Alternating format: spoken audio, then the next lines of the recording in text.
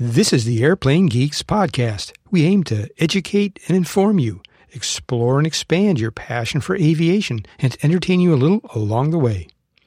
I'm Max Flight, and this is episode 764 of the show where we talk aviation. Now, last week, we returned to our regular format with co-hosts and a guest, but the Labor Day holiday falls on our Monday recording day, and we traditionally take the week off and publish some pre-recorded interviews. So this episode, you'll hear conversations from this year's EAA AirVenture Oshkosh and from the Spurwink Farm Fly-In and Pancake Breakfast. At AirVenture, Hillel Glazer spoke with the CEO of Cirrus Aircraft and two young pilots who each individually flew around the world solo. And from the Spurwink Farm Pancake Breakfast and Fly-In, our main man Micah talked with a retired air traffic controller, a 56-year-old student pilot, and a recent high school graduate who now works at an FBO. But before we start, two shout-outs. The first annual Latin Aerospace Industry Expo, presented by United Airlines, will be held on September 15th, 2023, at the Gaylord Palms Resort and Convention Center in Kissimmee, Florida. Southwest Airlines is also a sponsor. Now, the Legacy Airlines will attend for meet and greets, so this is an opportunity for pilots and those in the aviation industry to come and network. There's also going to be many exhibitors. The expo, it's organized by the Latino Pilots Association, or LPA. That's a nonprofit organization. It was founded in 2015. Their aim is to inspire, develop, and support the Latino aerospace and aviation communities and eliminate socioeconomic barriers through representation, financial support, education, and mentorship. The LPA has over 1,900 active members. This event also kicks off National Hispanic Heritage Month 2023.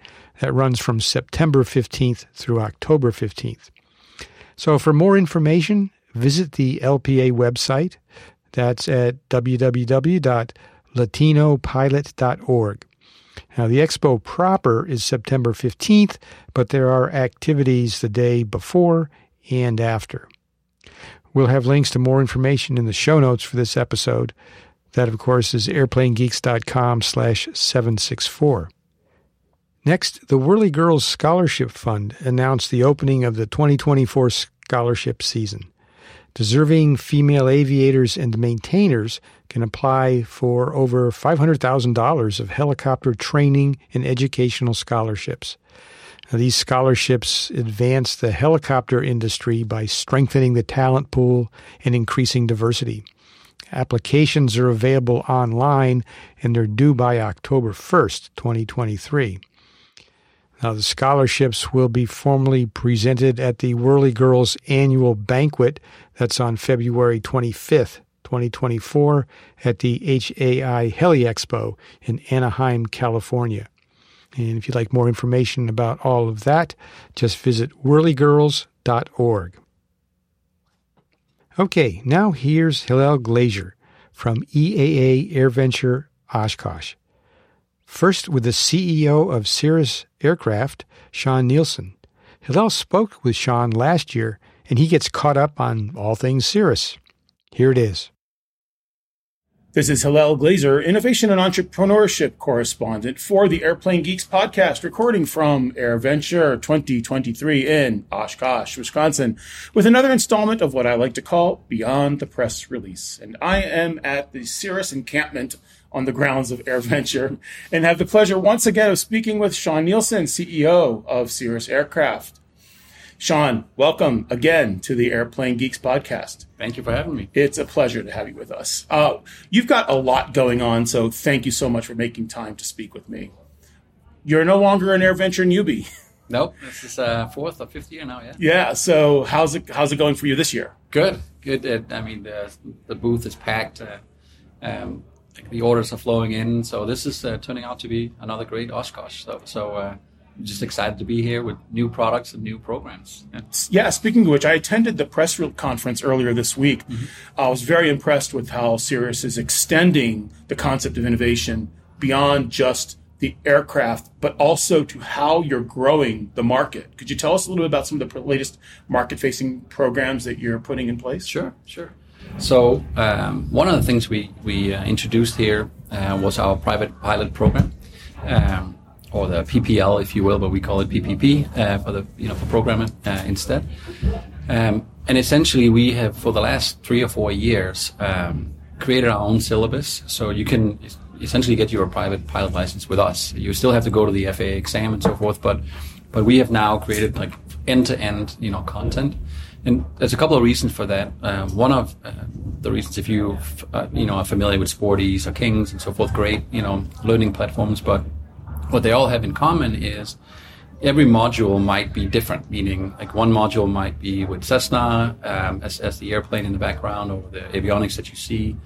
Another one might be with a Piper and Diamond, or whatever the case may be. Some of it is Cirrus, which it gives you sort of a broad understanding, obviously, and it's good for your overall understanding, but you don't become a better Cirrus pilot from it, right? So one of the reasons that we did it is like every single module is now all Cirrus content, right? So when we talk about approach speeds or, takeoff, weight, or whatever the case may be, or the avionics, it is the actual plane that you will be owning and flying afterwards, right? So the content is very relevant for a Cirrus owner in that sense.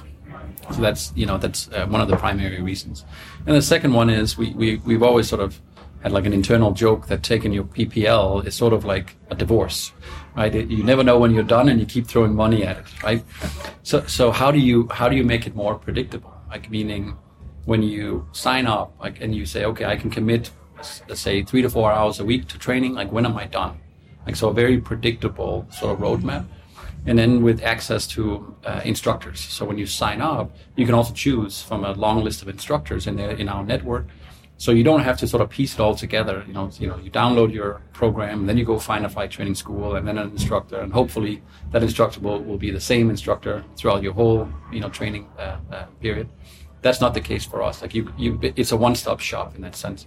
So that should make it better, more predictable, and a much more enjoyable experience. So yeah, it was interesting. So I got here early, and they brought me over to the little training corner that you have. Sure. And they gave me a taste for the curriculum. Yeah. And I teach graduate school as well, and as a pilot myself, and having learned the old school way. And in full disclosure, I have never flown even a simulator with the G1000. So I'm a steam gauge person through and through, although I do have some more sophisticated avionics in there now. That's not how I learned. Yeah. But they gave me the sample of how you progress from like iPad learning and videos to simulators to, and I was almost competent, even after just going through the exercises on the iPad and then going into the cockpit simulator for the G1000s. Yeah. You hired an education pedagogy expert, someone who understands how to train adult learning. Yeah. And so you brought that person together with your instructors together and said, how do we immerse students to accelerate the learning but make it really stick and not just for the test, So I can firsthand testify, if you will, that testimonial that it's a really interesting program. It's really for us, it's not just about passing the test, right? It's becoming a competent pilot and a confident pilot, because the more you fly, the more Cirruses you will consume and parts you will use over the years. But it's really, for us, it's about creating an enjoyment of learning, right? It's not just, for us, learning is not an event. It's a lifestyle. Like you continue, throughout your flying career to add on, your commercial ratings, your IFR ratings, or whatever it is you add on. And it should be fun, right? And it should be tailored to the audience. Like, so when you go to school, when you're, 15 or 25, you're on the bench for 8 hours a day. Like you can consume content like that. When you're 45 or 55, you consume content differently. In bite sizes, you like to, go out and try it physically, and then, so it's just a different sort of learning behavior. And we thought that was really important that we marry these concepts together. So it's fun, engaging, bite size, and very relevant for the airplane that you eventually will be flying, Cirrus. We have high expectations. I mean, and part of it is it's sort of well understood that 80% of people that start their PPL course never finish it for an array of different reasons. So how can we flip that on its head? So 80% actually comes through the funnel, right? And one of the things that I noticed was, like, for somebody to have their own schedule line up with an instructor, with an available aircraft and good weather, it's a huge challenge, right? And a lot of people sort of get fatigued in that process. So if you can remove a lot of those obstacles by having access to multiple instructors, within the network, or that particular school you sign up with, a syllabus that you can do at any time, on an iPad or iPhone, available simulators if the weather is bad, in the network, and it's all sort of, connected. So if you're flying with another instructor tomorrow because Peter's not available today and Paul is, well, he can quickly look at your training status, like what you covered last time on the online portal. So it's just it's a more modern way of learning, I think.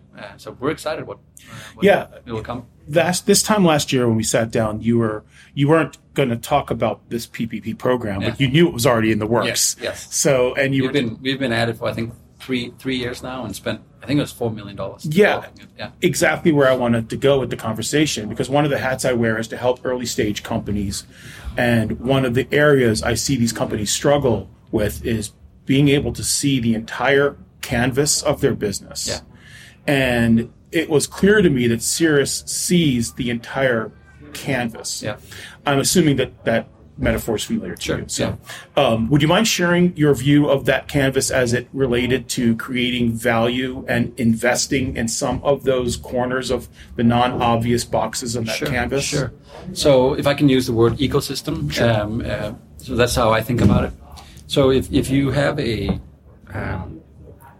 sort of, if you look at all the obstacles that somebody wanting to, learn how to fly and own an aircraft have to jump over, first of all, you got to figure out, like, what syllabus do you want to, use, or, it's Sporties, King, Cirrus, whatever. Then you got to find a flight school. Then you got to find an instructor. You got to find the airplane that you want to fly in. Afterwards, you got to buy an airplane. You got to finance it. You got to insure it. You got to figure out how to hangar and store it and maintain it and all stuff. There's all these things that you got to piece together as a complete novice in the industry, right? That is hard. You have to be so enthusiastic and, like, determined to succeed in this journey. What we're trying to do is just make it easy. It should be, owning an airplane should be no more complex than owning a car. Learning how to fly should be no more complex than learning how to drive. So if we can make it that simple, like a one-stop shop, and take the mystique out of it, thousands of people are going to get into aviation. So that's really what we're building out, this ecosystem. The private pilot program is really just one piece in that equation. We've also introduced, Cirrus financing, Cirrus insurance, through broker services, but it's all on the website. So where that lead is funneled afterward, or that transaction is funneled afterward, is not really that important to the customer, as long as it's all pieced together. So that's sort of how we think about that canvas, and what customers have become used to with Apple and other, like Tesla and others, is that there's an app that you sort of just dial into and it's all there, right? For us, that's Cirrus IQ. So that's sort of the canvas that holds it all together, like that all these masterpieces are painted onto, if you will. So Cirrus IQ that we just launched for the jet now, and we launched it for the SR series a couple of years ago, is that anchor. So through that we can essentially remotely communicate to the aircraft and the pilot and passengers on board. We can offer up services. We can tie together everything from training to service, scheduling and all those sorts of things. So it makes it easy, right? And that's really what we're trying to do. So there's technological advances that we make on the product portfolio, but at the same time, we want to build out that ecosystem that receives all these airplanes that are coming out. So last year, I think we produced, if memory serves me right, like 920 airplanes. 620 airplanes or so.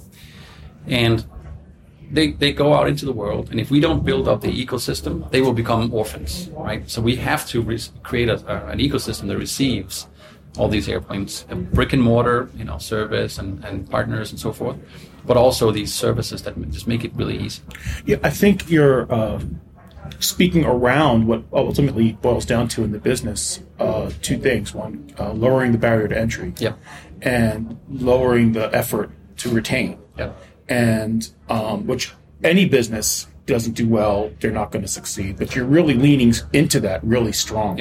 And it's really just nice to see how you're taking a much more modern approach to the whole general aviation field. And looking at how many of the other manufacturers are still practicing things that are at this point 70 years old, and the way they behave. And you recognize that customer intimacy is worth investing in. And it was pretty obvious from the press briefings that were earlier in the week to everything else that you see here. And I'm imagining that that's very more or less unique in the general aviation field. It's got that kind of thank you, by the way. So it sounds like it's working. What we're trying to do, but and I'm not even a customer, so I'm like I can see it. It's hard, and it's not to knock on any of the other OEMs because they're all wonderful companies and great products. But we've just made it a priority to sort of anchor around a handful of things like safety, obviously being our cornerstone, and then this idea of convenience, right, and accessibility, and like this customer intimacy. Because we want to have that customer for life, not just one transaction. And I think that could be one of the main differences between us and the rest of the industry. We don't just make an airplane and send it out and then somebody else takes care of everything else. Like we want to be part of that journey to make sure that it's a wonderful service experience and training experience and trade-in experience, when you want to upgrade to the next, trim level and so forth. So we just want to be along for the ride and help manage that experience. We don't have a desire to own it all. Like we don't have to be, direct in everything. Obviously, we have 800 service partners around the world and 800 training partners around the world, and I think 240 service partners, and they're awesome. That is what makes the Cirrus family. But for instance, the PPL program is an example where we create some really good content that we then share with that network. Right, and train them in how to execute it, and vice versa. That we learn from them what we need to refine. So it's this great, partnership of constantly, evolving, so that it doesn't become stale. So it's just so when we think about customer intimacy, it's not just with the end customer, but it's also with the network that is part of our family, right? Like our first customer, essentially is the service centers and training centers, right? We then deal with the end customer. So one of the things that we are working super hard to do is to create a CRM system, essentially, that sort of sits in our ecosystem, so that we at all times know who's flying what aircraft, what service center is servicing them, what training partner, what's the trainer for that individual, instructor for that individual, so that we can constantly add additional services, like in the app, right? So, for instance, if we have a lot of customers that are VFR only, maybe we can help them become IFR, rated, if we just know who they are. Right? And we don't necessarily know that today. And again, the more confident the pilot, the more safe they will be, the more they will use their aircraft and so forth, and the better it is for the whole community. Right? So we're trying to build this ecosystem of services, but primarily for safety and then customer benefit. And if we can get something out of it afterwards, then great. Right? But that's always our focus. Safety first, customer value second, and then we'll figure out how we can get value from it as a company. But so it's a very customer-centric approach. And that's actually very important for people who aren't used to that kind of experience in a lot of things that they buy, to realize that whether we admit it or not, we want to be taken care of. And so, sure. And that always pays off. And it's really difficult for some very traditional companies to understand how that works. So this might be a curveball, but when you think of like the role model not everybody who listens to our podcast are pilots or airplane owners or can really relate to why the things that you're saying are important in a customer or owner or pilot experience. But they might be more familiar with another brand of another product in a completely different industry. Sure. Is there a company out there that you are saying we want to be the this of general aviation? Is sort of... Well, so I think there's bits and pieces of like fantastic companies, right, that are not afraid of disrupting themselves, right, in the pursuit of always creating value for the customer, right? I think there's some really good examples from Apple and Tesla. Now, those are sort of boring examples because everybody knows them, but they're easy to sort of relate to, right? Apple has done a fantastic job at creating like an ecosystem with Apple iTunes, with Apple Pay, and all these other things. It's now really difficult, if you're an Apple customer, to switch over to Android or some other products, because you're going to abandon all that ecosystem. And when you, from time to time, and I believe Apple had some issues with batteries on one of their product launches, many generations ago, there's forgiveness in the customer base, right? Because there's so much other good, right? And then of course they do the right thing, they go back and fix it and so forth. But when you have that customer intimacy and some credits in the cookie jar with customers in that sense, there's forgiveness, right? But it's a two-way street. You got to do right by the customer, right? Even though it's not the most profitable thing, you got to do right by the customer. And I think, to give the other example, Tesla has a similar philosophy. It's not enough that the customer likes us, right? They must love us. So that's how we start, and how we think about it, right? That it has to be great, right? I internally always say if we can't be number one or number two in whatever we're trying to do, we shouldn't play.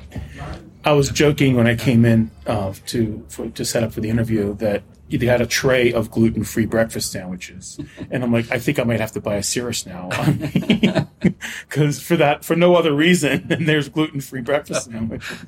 I didn't even know that, but that's a good example. Obviously, we've taken up a bunch of your time. Is there any other innovative kind of things that are going to be new that we can anticipate from the company in the next couple of years? Anything you can even hint at? Yeah, so we've made it a good habit of not, talking about new product benefits or features in advance, because again, the industry has so many examples of somebody saying, hey, this is going to be out next year, and then it never comes, right?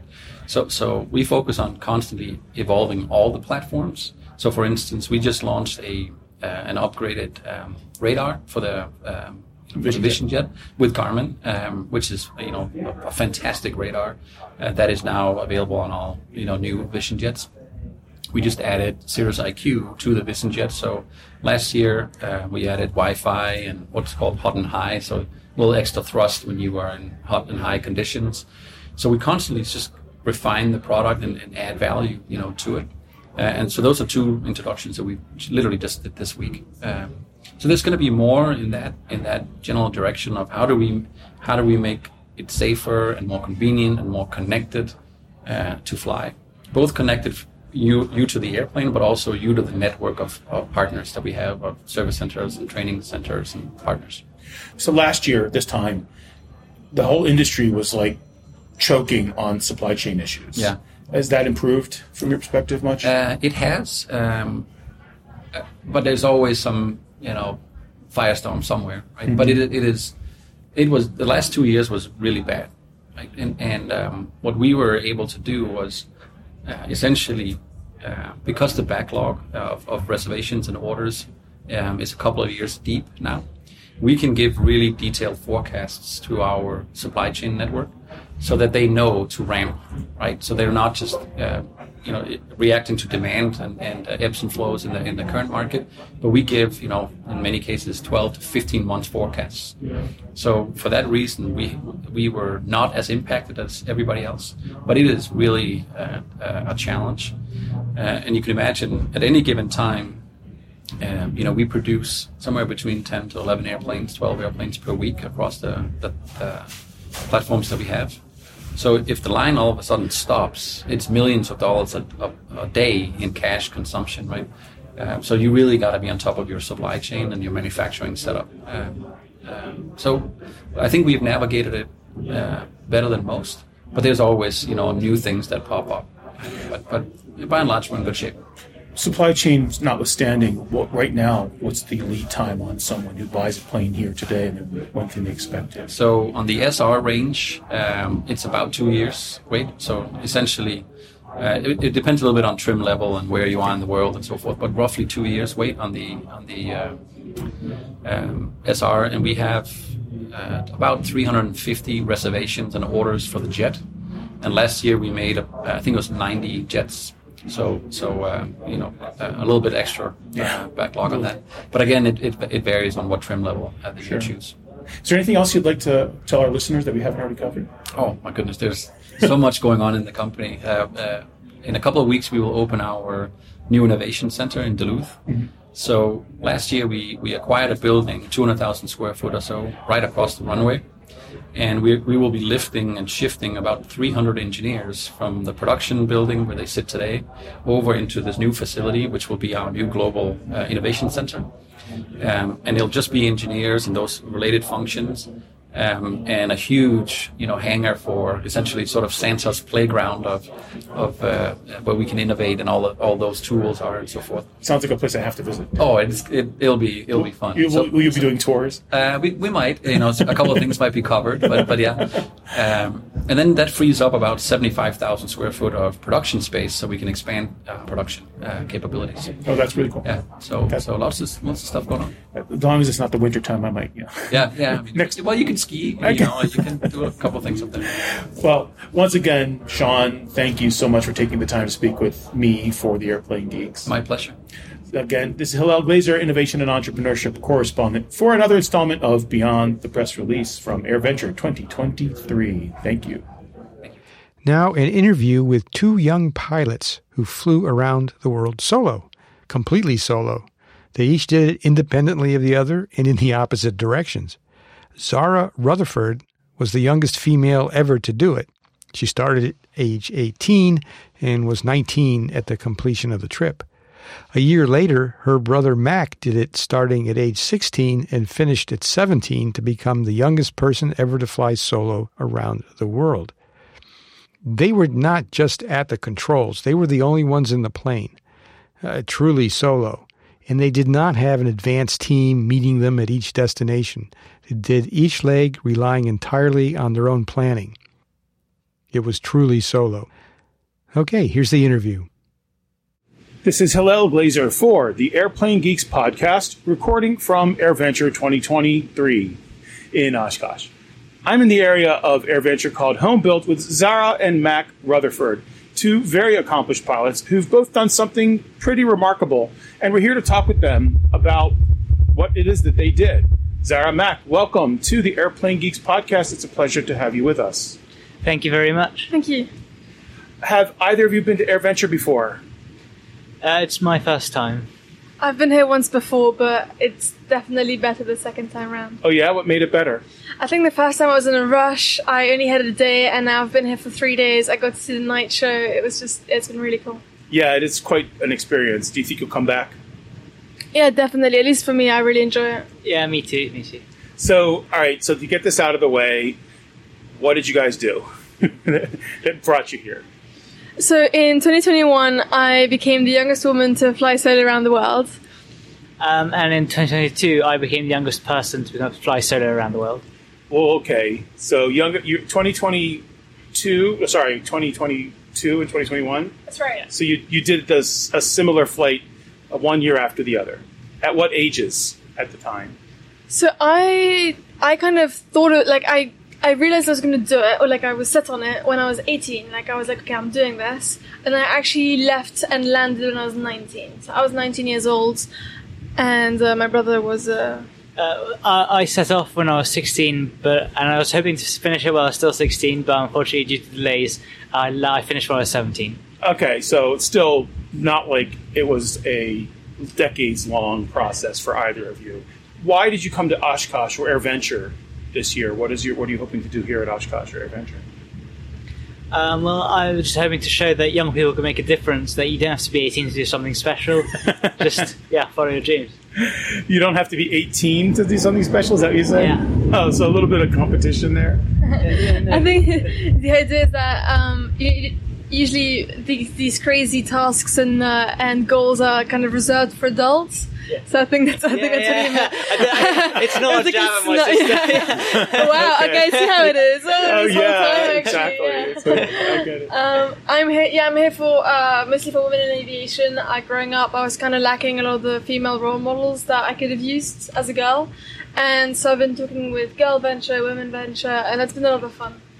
That's pretty great. Now, I know you sort of touched on it already, but why did either of you want to do a round-the-world flight? So for me, when I grew up, and my brother and I are very lucky to have grown up in a family of pilots in aviation. You know, we love planes, and it was from the beginning I knew that I was going to be a pilot. Like, I was really set on it. And I'd always, you hear about these crazy stories of these pilots or these people doing the craziest things. And I thought, I'd love to go on one of those adventures, and flying around the world is one of the greatest adventures that you could do. But growing up, I just kind of always thought, this is something like other people do. Like, this is something you read about in books. This is something that you see in movies. This isn't something that people like us, I grew up in suburbs, I go flying sometimes on the weekends. Like, this isn't something that I do. Like, this is something that's for a person like me. And then, I actually realized that mindset is the thing that was stopping me. And so then I just decided, you know what, let me just try it out, see what happens. And it worked out. We got, sponsorship, got a plane sponsor, Shark. We can get into that later. And suddenly it became real. Mac, did you have a different, another way to answer it for yourself? Well, so for me, I've always loved flying. And it was once my sister flew around the world, I thought that's an incredible way to fly. Because in the end, what I wanted to do is I had my license and I wanted to fly, but I wasn't sure how to really be able to do something cool with my flying. I could do something different. Mm-hmm. And flying around the world gave me a way to do something with my aviation career and just fly. Did you have to put school on hold to do this, or did you do it after high school? Or I guess in the U.S., someone at 16 and 17 would still be in high school and secondary school. So what happened? Yeah, no. So I missed about 5 months of school, so I had to do a lot of catching up when I got back. But I think I was most successful at that, and I've just finished school now. Oh, congratulations! So just so our listeners are aware, where were you living, or where did you grow up? And where was aviation a big part of where you grew up, or was it actually also on top of everything else, aviation wasn't such a big deal, or where was that? How did that fall out? We grew up in Brussels in Belgium. Mm-hmm. We've kind of always lived there. I think the way the family got introduced to aviation is our dad was a helicopter pilot in the British Army, and so he from a young age started flying, and then went into aircraft, and specifically now has been ferry flying. Shortly after, my dad and my mum got married, my mum got into recreational flying as well. And then with my dad's job, we'd go flying with him. If I heard you correctly, you distinguished helicopters from actual aircraft, and I think I can support that. Yeah. So. Okay, maybe I should have put airplanes. Yeah. Yeah. No, we always joke about obviously the differences. So just Zara, you mentioned that the idea came to you when you were about 16 or 17. I think it's something that I've thought about for a long time. You know how now I tell myself, it'd be really cool if one day I climbed Mount Everest, mm-hmm. Right? It's it's not going to happen. But you think about those things and you dream about them, and they're cool. And it was kind of one of those things. And then I started really thinking about it when I was 18. Realistically, okay, what do I need to do here to actually fly around the world? What is it that I need? And then it became So, to start the thinking process seriously at 18 to actually begin working on it and accomplishing it by 19. Let's just talk about the planning process itself, not the actual necessarily the kind of flight planning, but the planning of the entire adventure, all of it. How long did you think it would take to plan, and how long did it actually take to plan? Planning-wise, it took a bit of time, but obviously finding a route, sponsor, and plane. But for me, the biggest difficult was actually on the route, because a lot of the planning, like permits and things like that, you have to do while you're actually on your way there. So I had problems with things like permits going to Algeria or permits going to Egypt, visas for places like Iran. And so what ended up happening was I had huge delays when I was actually supposed to be on the go. And those were very frustrating, because it meant I was supposed to only take between 1.5 months to 2 months, and I'm taking 5 months to fly around the world. Yeah, I think a lot of the planning you end up doing, like the planning in terms of paperwork and logistics, ends up happening on the trip. But I would say from the moment of deciding I was going to do this to leaving, it was about 3 months. So it was a pretty short time span. It is pretty short. I mean, I've not done a ton of research, to be honest with you, but I've heard where people just doing ferry flights take, weeks or months to plan, and you went all the way around the world in the world's largest ferry flight, so to speak, in a small plane by yourself. Mac, how much of Zara's experience informed your planning and experience of it? Like, what did you take away from what she did and said, okay, now I know I need to do this or not do this or something like that? The biggest piece of advice she gave me was, don't get yourself into a situation you can't get yourself out of. So, for example, if you were flying down a valley and it looks like it's getting cloudy overhead, always get yourself in a situation where if it gets too bad, you can get yourself out of it and land somewhere else. Mm-hmm. You don't get yourself in a position where you're down the valley and your only option is to keep going forward, because that could become really, really difficult. Yeah, that definitely can get scary very fast, can't it? Were there any noticeable differences in your route or in any other aspect with your trip than with her trip, or did you just try to copy her trip exactly? No, my trip was almost completely different. So I really wanted to visit a lot of Africa during my trip. So I went down, I started in Bulgaria, Sofia, went down south all the way to Madagascar, and then flew down south of Asia and like that. And I think my sister did more of South America and a little bit more of Southeast Asia than I did. Got it. What were some of the most surprising challenges either of you had during the adventure? I don't know about surprising, because I knew it was kind of going to be a problem from the start, but my biggest challenge was the crossing of the Pacific, because when I set off, the Russian-Ukrainian war started, and so my French-registered aircraft was no longer allowed inside of Russia. So I suddenly had no way of crossing the Pacific, because I couldn't fly through Russia, but I also couldn't fly through Japan, because my type of aircraft was banned in Japan. So me and my team had to find a solution that we could get a special exemption that they'd never given before to allow me to fly into Japan, and then I had to do a really long 10-hour flight from Japan directly to an uninhabited island in the Aleutian Islands. So that was definitely my Wow. So was there an airstrip there? So 15 years ago there was a Coast Guard station. So there is a runway, but it's not in great shape, but if for an emergency landings, it works well. Wow. And who met you there with fuel? No one. So I just had the next day. So I went. Basically, I had to go there because it was starting to become dark at nighttime, and it's incredibly important with microlights that you land before it's nighttime. So I had to get there, and then the next day I carried on and got some fuel at my next stop. Oh, I see. So you just put down, and where did you sleep, in a tent or in the plane or something? There was a shed on the side of the runway, so it had a really broken down sofa, and it was in really bad shape, didn't even have a door, but it was definitely the best out there because it was pouring down with the rain when I arrived. Oh my goodness, were you alone? Yes, all alone. It was midnight, so it was not a great time to arrive, but the next day I was able to look around a little bit, and it was a really nice island. What time of year was it? It was 31st of July, but since it was so far north, it was like freezing. Yeah, so, sure. Yeah. Of course, in the Aleutian Islands, it's quite cold and unforgiving, right? Yeah. You can imagine for Mac, like the situation you find yourself in when the best diversion option is an uninhabited island, right, in the North Pacific. So, did you have ferry tanks? Did you fly with ferry tanks? Yes. So I had what's called a turtle pack, which gave me 95 liters, something around there. But that wasn't enough to get me from Japan to the US. So in South Korea, I had to add 2 extra fuel tanks just for that one flight. Oh wow! So, yeah. And did you unload them somewhere, just like leave them behind, or give? No, because we'd completely connected within the system. Oh. But once I was going, I just emptied it, and I just didn't refuel the extra fuel tanks. I still needed my turtle pack for other big flights like the Atlantic. And things like okay, understood. Zara, did you have anything even remotely close to that? No long water flights in the Pacific. My longest flight was Mumbai to Dubai.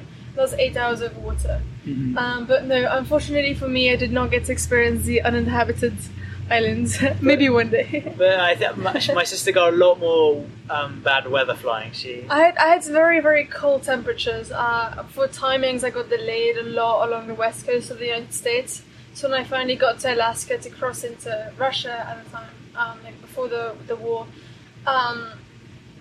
I kind of found myself in temperatures that were around minus 30 degrees Fahrenheit, and I was on the ground. So I wasn't sure how the shark, like the engine, because it was a Rotax 912, so I wasn't sure how the engine would cope with that. So what I did was I in Alaska, I asked the mechanic to block the air intakes of the aircraft at the front.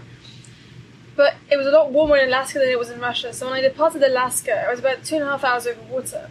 And when you're that far north and the land is that cold, the ocean is actually quite a bit warmer than the land. So I wouldn't know whether those air intake blocks were working or not until I finally got to Russia 2.5 hours later. 2.5 hours go by. It was I ended up at 600 feet for a part of it. But it was cold. Like I was just in the green, so I was happy. And then I land. And then next day was probably my most challenging flight, which was 6.5 hours over Siberian wilderness, and that was wilderness. You'd be flying you're so far north. There's no trees, right? There's no roads, no cities, no towns, no houses. There is nothing, and so that was a strange experience to go from point A to point B. That wasn't over water, and where there was still no alternates. It was either the departure or destination. Wow, thanks for reminding me. You went west and you went east. Yeah. So that's definitely different routes altogether. Obviously, that's just beginning right there.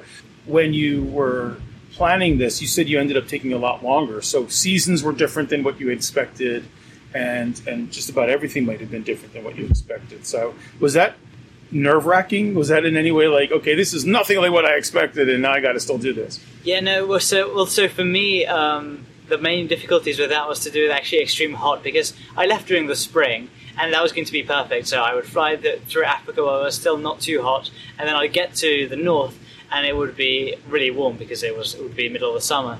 But then I got stuck in Crete for a month and a half due to paperwork. So in Crete? Yes, in Crete. You're still in Europe? Yes, I'm still in Europe and I get stuck for a month and a half for paperwork, which is really annoying. But what that meant was once I was flying in Egypt and Sudan, it was incredibly hot. When I was landing in Sudan, Meroe, my first stop, it was 45 degrees Celsius to 50 degrees Celsius, which I think is 120 Fahrenheit or something. Easily. Yeah. Which is, so that was definitely my hot weather problem. But no, I didn't have any real... I had monsoon season in India, but most of the time I think I was, comparatively to my sister, weather-wise, I was pretty lucky. Did either of you have a chase plane or somebody following you around or doing anything with more fuel and more people and more resources? No. It's a solo flight around the world. Yeah, if you've got a support crew following you, then it takes away from... Yeah. The point was that this is our thing. We did have help to doing paperwork with the team doing paperwork and planning. So we definitely got significant help from that point. But when it came to the actual flying and making decisions, looking at the weather, things like that was down to us. Right. So I'm pretty sure that several of the other firsts, if you will, they accomplished the first sort of in name because they were the only ones at the controls, right? And they were the only ones perhaps even in the plane, but very often there's somebody else doing something with coming along with them, following or getting there ahead of time and preparing. But you guys completely did it by yourselves. Yeah, no, that was very important for us. Yeah. I think, we did it on our own. But even having a chase plane, if anything, I think it gives you a full sense of security. Mm-hmm. I don't know how much safer or more helpful it would have been if you had a chase plane, but for us it was just us. Yeah. I don't know about you, but I think if I'd had to go find a dilapidated couch in a dilapidated shed on an abandoned island, I would have been come get me home. I'm done. Come get me. So that's What did what you want to accomplish, or your objectives, or your rationale, or any of that change while you were going through it or as a result of going through it? Like, I started thinking I wanted to do it for these reasons, but then as you're working your way through it, I'm assuming you learned a lot more about a lot of other things that were never part of your plan, but no less valuable. Is that something you experienced? Well, so for me, it was, I wanted to fly. I loved flying, and to be honest, that stayed from start to finish. Like, even when I arrived after 5 months in Sofia, I was still loving flying. If I saw something cool on the ground, I would happily go and fly low to check it out. But what I did notice was a big difference was how I handled stress. So I remember at the start, even the most minor difficulty, and I would sometimes be really stressful and like wondering how am I going to solve this and things like that. And then once I get to things like the Pacific, where things can go badly really quickly, I'm able to think things much more logically, and I was able to handle much more difficult situations much more calmly than I did at the start. Cool. Anything occur to you? I think my motivations remains throughout. It's really that kind of helped me push through. I'd say that it's similar to my brother. Like, you go through stressful situations at the beginning, and that helps you then develop that skill set later on when you need it. Like, the weather, like for example, the weather's really bad, and then mentally you can also tell yourself, well, I've gone through some bad situations. Like, this is fine. Like, I can do this, and it helps cope with stress. You started out wanting to do this for yourself as an accomplishment and as a goal for yourself. You also wanted to show that to others, that they don't have to be an adult to accomplish amazing things. Are you able to take your experience and spread the word? Do you feel that that's working? Like, that objective is actually happening, that people are responding to you? Do you have not the best word to use, but a fan club of people saying, I want to do this, or I'm inspired, or something? So every so often I have had people come up to me and say, well, your story is inspiring and things like this. But I think going out over to places, so meeting other young people. So, for example, when I was in Kenya, I met the Young Aviators Club of Africa, and meeting these sorts of clubs and things like that. Although they may not feel just from my flight alone that they're suddenly going to do something. I'm hoping that I can add sort of to their life and maybe make them see that they can do something similar. It's really hard to tell, though, which children you've inspired or not, because it might take 5 years before they decide to take that first step towards making their dream come true. I just hope I have been able to inspire at least one person to follow their dreams. So, for either of you, what are your plans for the future? Do you want to have a career in aviation or education, or what? Is there any? Do you see a future that's in any way connected to what you accomplished? So for me, I'm definitely going to have some sort of job in aviation, I believe. I'm definitely going to stay. I don't know which area of aviation I want to go into. That's for later. But for now, it's for go to university and then keep flying. Yeah, same. I've studied ferry flying, which is fun. So transporting. I think like a year ago now, we did Johannesburg to Sydney, Australia in a series for a client. So that was a really cool experience. And then now I've just done my first year studying electrical engineering at university. Oh, great. Which university? Stanford in California. Oh, very good for you. Yeah. Is there anything you'd want to tell our listeners about your experience, or anything we didn't cover that you think is relevant to our conversation that you'd like to share? I would like to, it's kind of a shameless promo, but I would like to really thank our sponsors. It was really imperative for both my brother and I that we were able to self-fund this, because it's very easy to say, go for your dreams, when you can just pay whatever you want. So that was really important, and that's ICD Soft, which is a software company, but also of course Shark, our plane, and then we're here actually today with Dynon Avionics. So yeah. Yeah, no, so a huge thank you to our sponsors, of course, without which we simply couldn't have done it. So you mentioned you self-funded, so you had sponsorship, but you got it yourselves. You then had to come up with everything else to do it yourselves. That's hence the solo part. So all the finances were covered by sponsorships, but then, of course... Right. Yeah. But and then we had our parents, of course, supported us, and like my mum helped with social media and press. Yeah. So that was great, and my dad helped with like paperwork, like trying to figure out like okay how, like to give you an idea of the stuff. My dad, and we had another amazing woman in the UK helping. To give you an idea of the stuff we were asking them, Mac's biggest request, was, "Hi, I'm trying to fly to Japan, but my aircraft is illegal there." And then my request was, "Hi, I'm trying to fly through North Korea." So that's the kind of stuff that they were trying to figure out on the fly, so to speak. No pun intended. So that's great. Well, I really appreciate you two taking the time to speak with us. There's so much more in so many other directions we could have gone, but then you don't have all day. So it was really great. Thank you both, Zara and Mac. Congratulations on your accomplishments. And we hope to catch up with you at the next AirVenture. Thank you very much. Thank you very much. This is Hillel Glazer for the Airplane Geeks podcast from AirVenture 2023 in none other than Oshkosh with Zara and Mac Rutherford, who both, within about a year or so of each other, went around the world in a Shark airplane. Read up about them. Where can they find more about you? Instagrams are Mac Solo, that's MACKSOLO, and you can find me on FlyZolo, so fly and then ZOLO. Got it. Good to know. We'll look for you there. Sounds good. Thanks again. Thank you very much. You. Up next, our main man Micah brings us some interviews from the Spurwink Farm Pancake Breakfast and Fly-In. That was held July 23rd, 2023. First, you'll hear from 56-year-old Sean Cowan, who recently decided he wanted to learn to fly.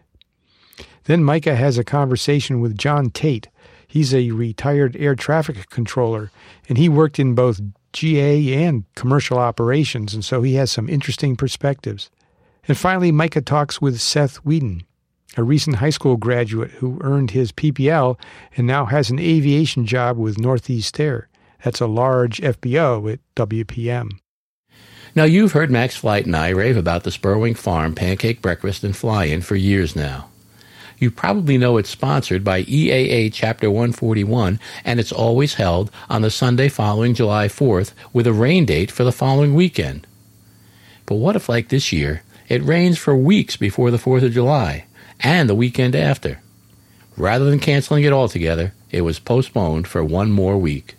The crowd was a bit smaller. The only advertising was by word of mouth and a Facebook page. And after all, this was the Sunday before AirVenture in Oshkosh. But there was still a nice turnout, and the pancakes were wonderful as always. I got there very early as usual. It's advertised from 8 to 11 in the morning, but I was there at 7 to visit with some chapter members before it got too busy.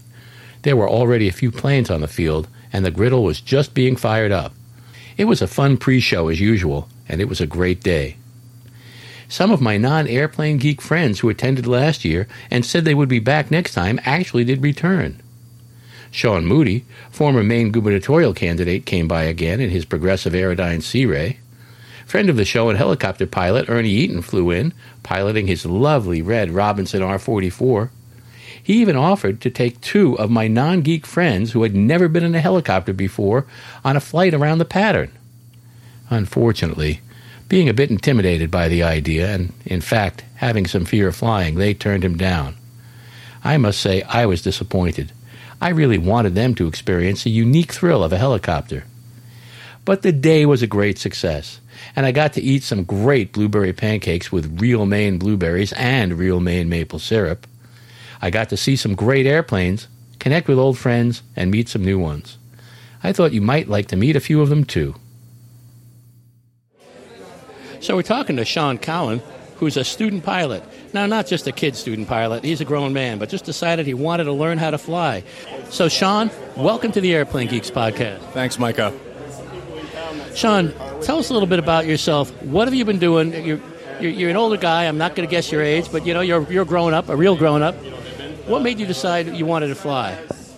I'm 56 years old. It's not as though there has been a lifelong desire to do this, and I finally got around to it.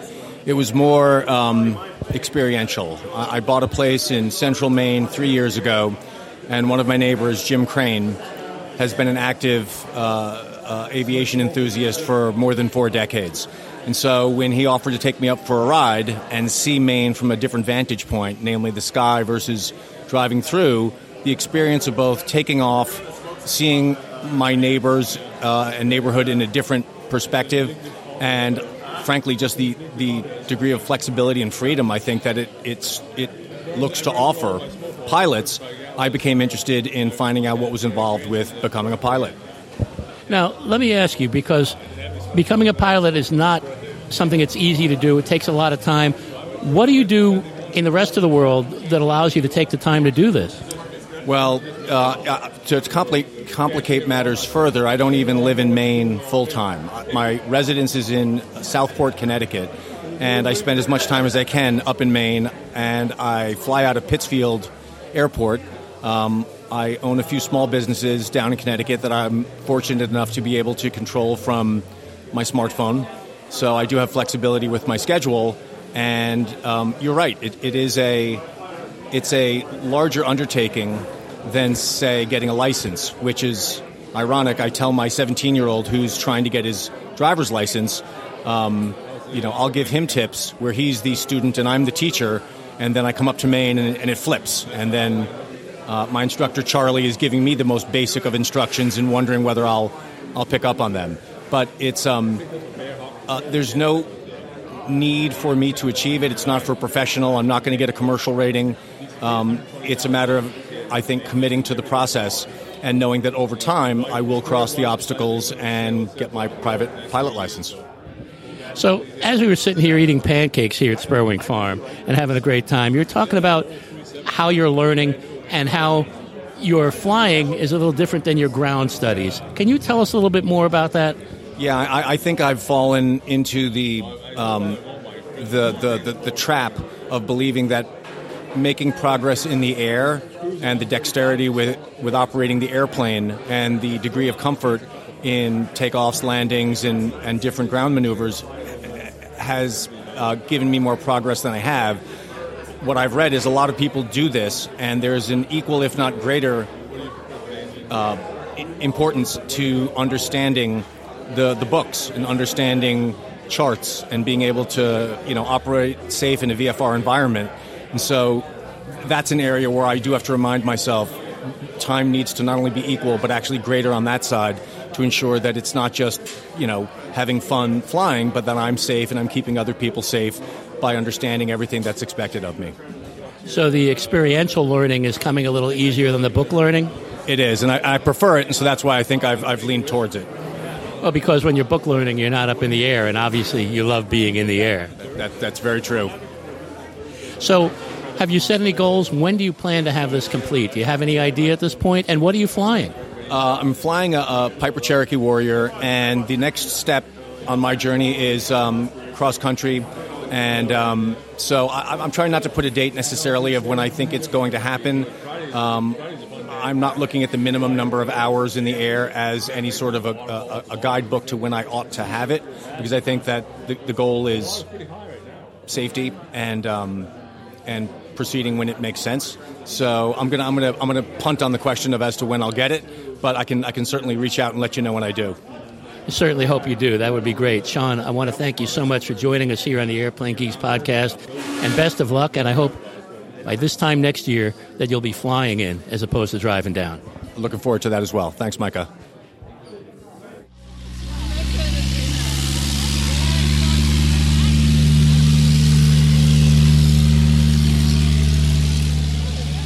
A little airplane noise as another aircraft departs from Spurwink Farm, but we're here and we're talking with Jim Tate, who's a controller in the Portland Tower, but we met under some strange circumstances.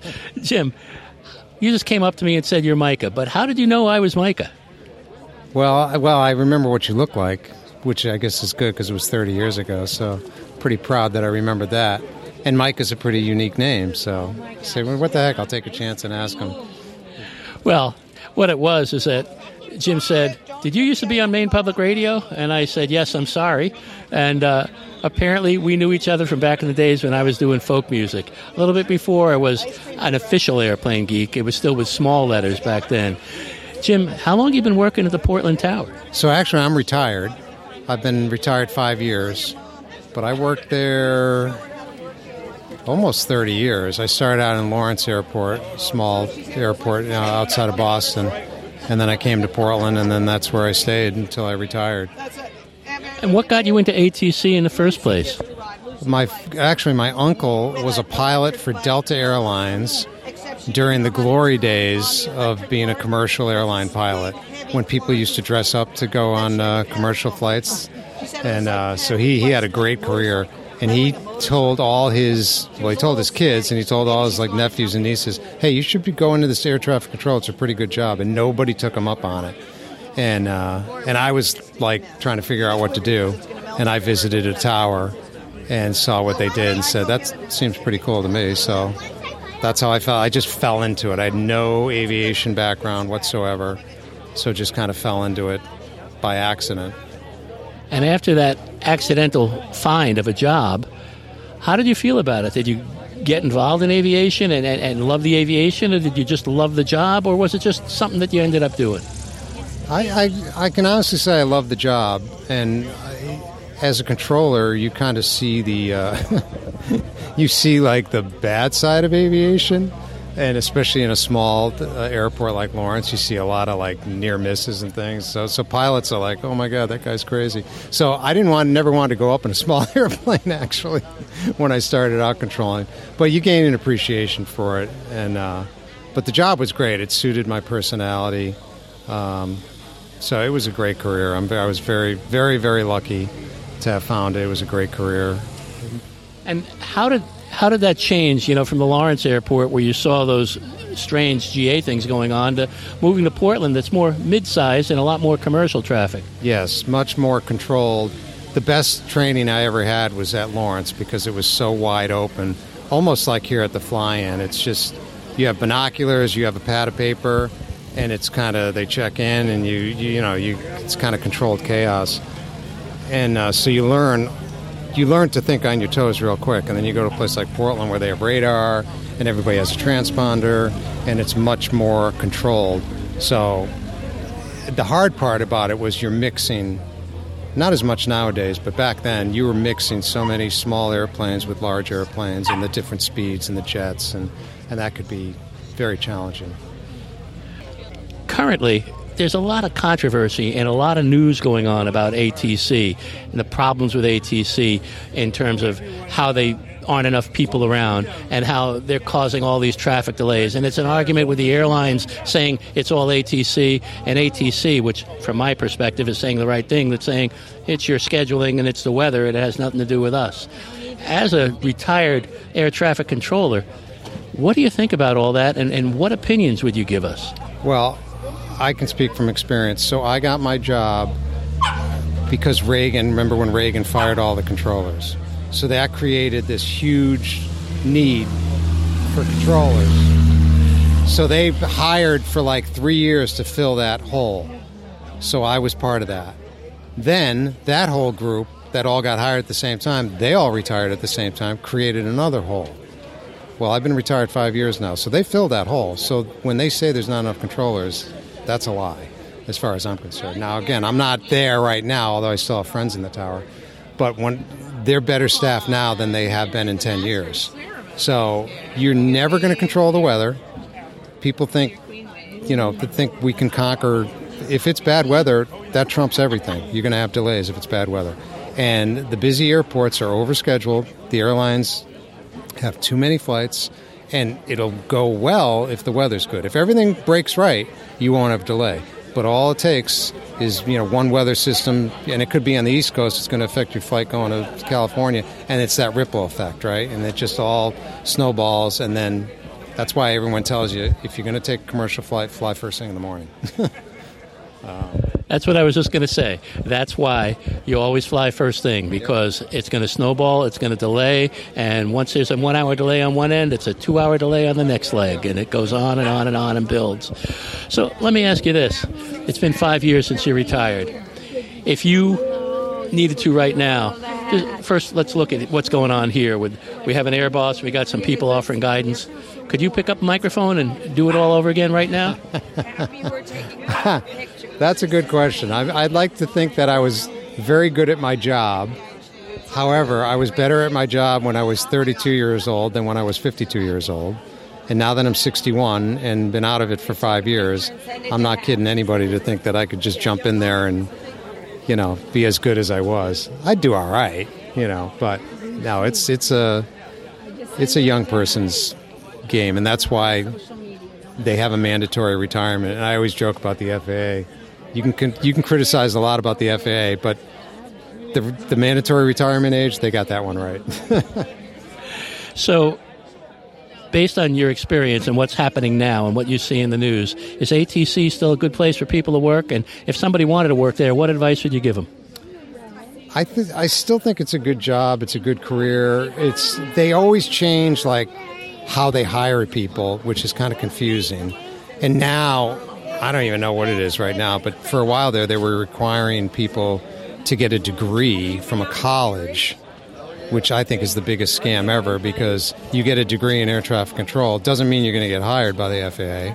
And then if you do get hired, doesn't mean you're going to pass the training and get checked out and become a controller. So I think that was doing a big disservice. When I was hired, I had a general college degree. You took an entrance exam, and then you went to training in Oklahoma City, and 50% of the people would wash out there. So it was a pretty good indicator of if you could make it through there, chances are you'll get to your facility and you'll get checked out, which is what happened with me. But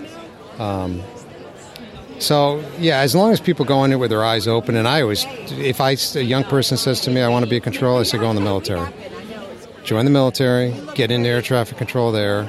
They'll train you. You'll have a job. You can go work for the DOD. I don't know if a lot of people realize that Pease Airport, that's a DOD, Department of Defense tower. So if you can have a job without ever getting hired by the FAA. I mean, you still try to get hired by the FAA, but you have that option too. So, and then you have all the military benefits and everything else. You don't have all this college debt.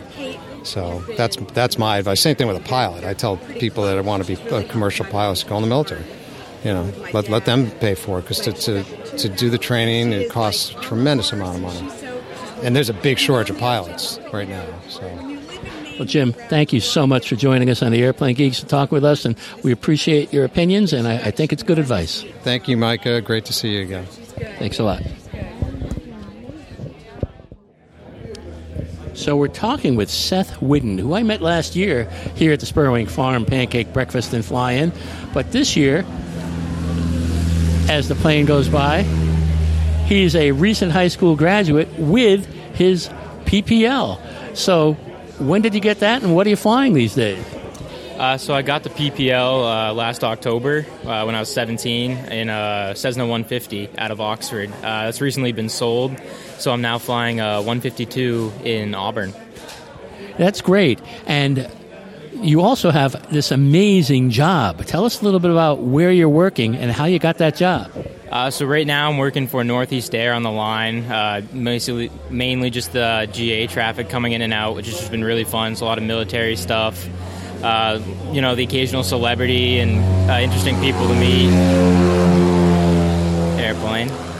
So I got the job by reference from a flight instructor who who's friends with the manager at Northeast Air, or for the GA stuff. So he helped set me up with the de-icing job this winter. So when I was in high school, or at the end of the senior year, I would school during the week, and then on the weekends I would de-ice. So hang on a sec. For our listeners who may not be familiar, Northeast Air is the biggest FBO at PWM, Portland Jetport, where we know our good friend Paul Bradbury works as a director. But Northeast Air is the biggest FBO, and so you were in high school and got this job there, and for this past winter, you were de-icing planes at Northeast Air? Yeah, it was a lot more fun than I expected. It was just fun to get up early, watch the sunrise, and spray these planes down and get to see all these different types of airplanes coming through, different liveries, and just learning a lot about the aircraft itself. So you would get up at 3 a.m. to get to Northeast Air and de-ice and then go to school? Yeah, so I lived 45 minutes away from the jetport, so I would wake up at 3 to be there for 4:30 And then we'd spray in the morning a lot of times, frost shots and whatnot. And then most of the time you're waiting on standby. So when I was on standby, I'd do my homework for my classes on the weekends. So it was a good system that worked out. That is incredible dedication. Now, you may not be an airplane geek with capital letters for the podcast, but you are definitely an airplane geek with small letters. And so tell us a little bit about how you became an airplane geek. So I guess how I became, it was I have an uncle who is 6 years older than me, who I watched go through the Air Force Academy as he's pursuing the fighter jet route. And that sort of got me pretty interested. And then I know through like Instagram and watching videos of like accounts like Fly with Owen got me really interested in flying. And then one day it never like clicked to me that I could be a pilot. And then I was doing a career quiz, like an online career quiz, and it came with the result of airline pilot. And that was like when it clicked. And I just got excited right there, and I was looking it up, and from there I just like slowly pursued, this discovery flight, and then now on to flight school this fall. That's wonderful. So you got your PPL, your VFR, you're going to flight school. Tell us a little bit about the flight school you chose and why. So the flight school I chose is called Buiki Aerospace in Kissimmee, Florida. So we went down to Sun and Fun this spring with the intention of looking for a flight school to go to. And we sort of talked to all the big ones, the names that everyone knows, and then a lot of the small ones. And what really struck me about this place was how friendly the staff were. We talked, so like right there at the booth, the owner of the flight school was there. He greeted us. He was friendly. He offered free discovery flights. So we went the next day to free discovery flights, and everybody there was just so nice. And then when he showed us the numbers, they were just doing it a lot cheaper than a lot of the other places. And I think the price combined with just how friendly the staff was, it just seems like a place where I think I can really grow as a pilot. So what will you be learning down there at the flight school? What's the plan? So the plan is coming in with a private to get my instrument through CFI, and then I'll turn around and instruct for them, most likely in their Puerto Rico location, because they're the largest flight school in Puerto Rico right now. And they're desperate for CFIs, so I'll probably head down there afterwards. And then working as a CFI, what do you plan on doing after that? What's the end goal? Do you have one yet? There's a lot of different possibilities. Yeah, definitely a lot of possibilities. So I've always, I thought the GA stuff was as cool as the airlines, flying like corporate or whatnot. But recently I've had a lot of people tell me that I need to go for the airlines as quick as possible. And I think that's probably going to end up what happens when I get my 1,500 hours. Most likely looking to fly for like the mainline carriers would be nice. So let me ask you this, and it's a tough question, and if you don't want to answer, just say so. You got your 1,500 hours. The airlines are desperate for pilots, as we know. You have your choice. Who would you pick and why? I think I'd pick United just because I don't know why. I really like the company, and then my first instructor was a United pilot, so he would show me some like flight logs and whatnot, and tell me about his experience flying with United. I think that from there it just kind of became my favorite airline. That's a perfectly good choice and a great explanation of why. But let me ask you this, because I'm sure you follow the news and you see what's going on. United is currently having trouble finding first officers that want to move into the left seat and move in and be able to take command. It's just one of those things that's going on right now. So a lot of first officers like being high-level first officers. And you would obviously start as a first officer. That's how it happens. Even though we know United recruits all captains, everybody that they hire as a pilot can be a captain.